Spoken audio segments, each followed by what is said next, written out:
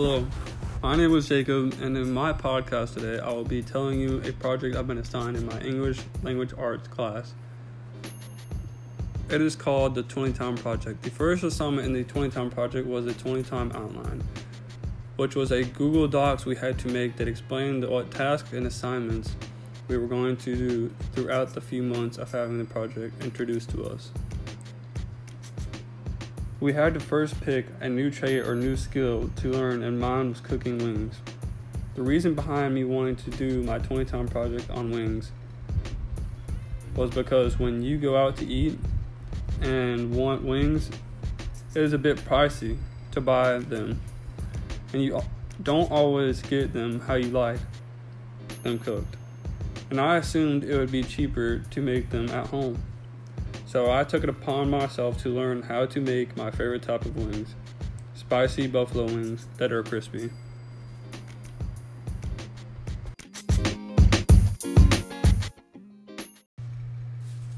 The first way I started to try and learn how to cook wings was by watching YouTube videos, watching tutorials, reading cooking books, and asking a few people that I know that work in the culinary field that do some of the same type of foods and cooking methods that I would need to cook wings.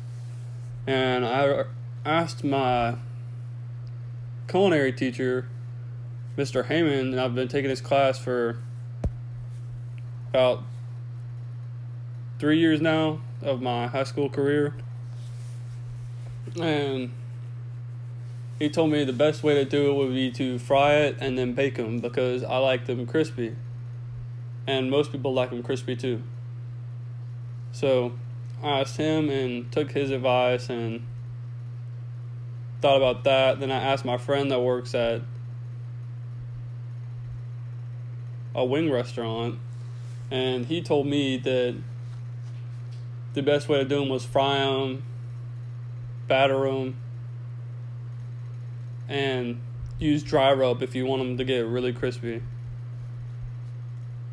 So I went to a bunch of different, or not a bunch, but a few different places to try their wings and see, and ask them how they did their wings to see which way I liked them best.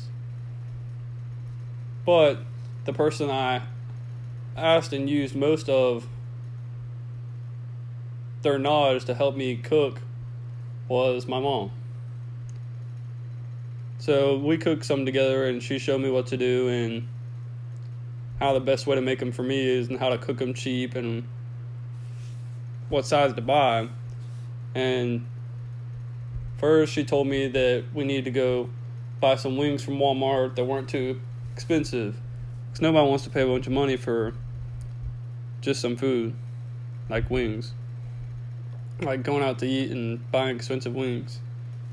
So we went and bought some sauces, some seasonings, some dry rubs, and some canola cooking oil, of course. You know, to fry, you always need some oil to fry stuff. And she showed me that when the wings rise, because when you first drop the wings in to fry them, they're at the bottom, sizzling, popping a lot. It's kind of crazy how much it pops, and it's kind of scary. But when they're done, well, when you know they're done frying, they get golden brown, and they start floating at the top of the fryer. So I did that, then we took them out, and then she told me that the best thing to do, make them crispy so they're not just soaking in grease afterwards, is put paper towels down or something to soak up the grease off the wings.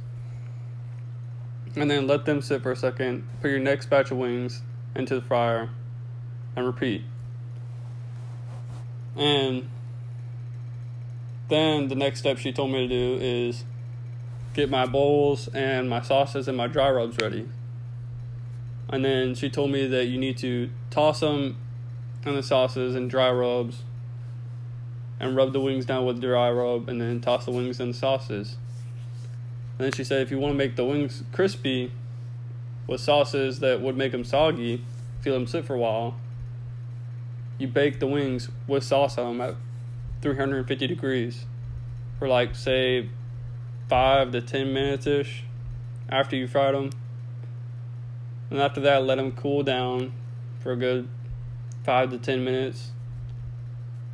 And then they're best eaten with like ranch or blue cheese or however you like it. I mean, it's all up to you anyways.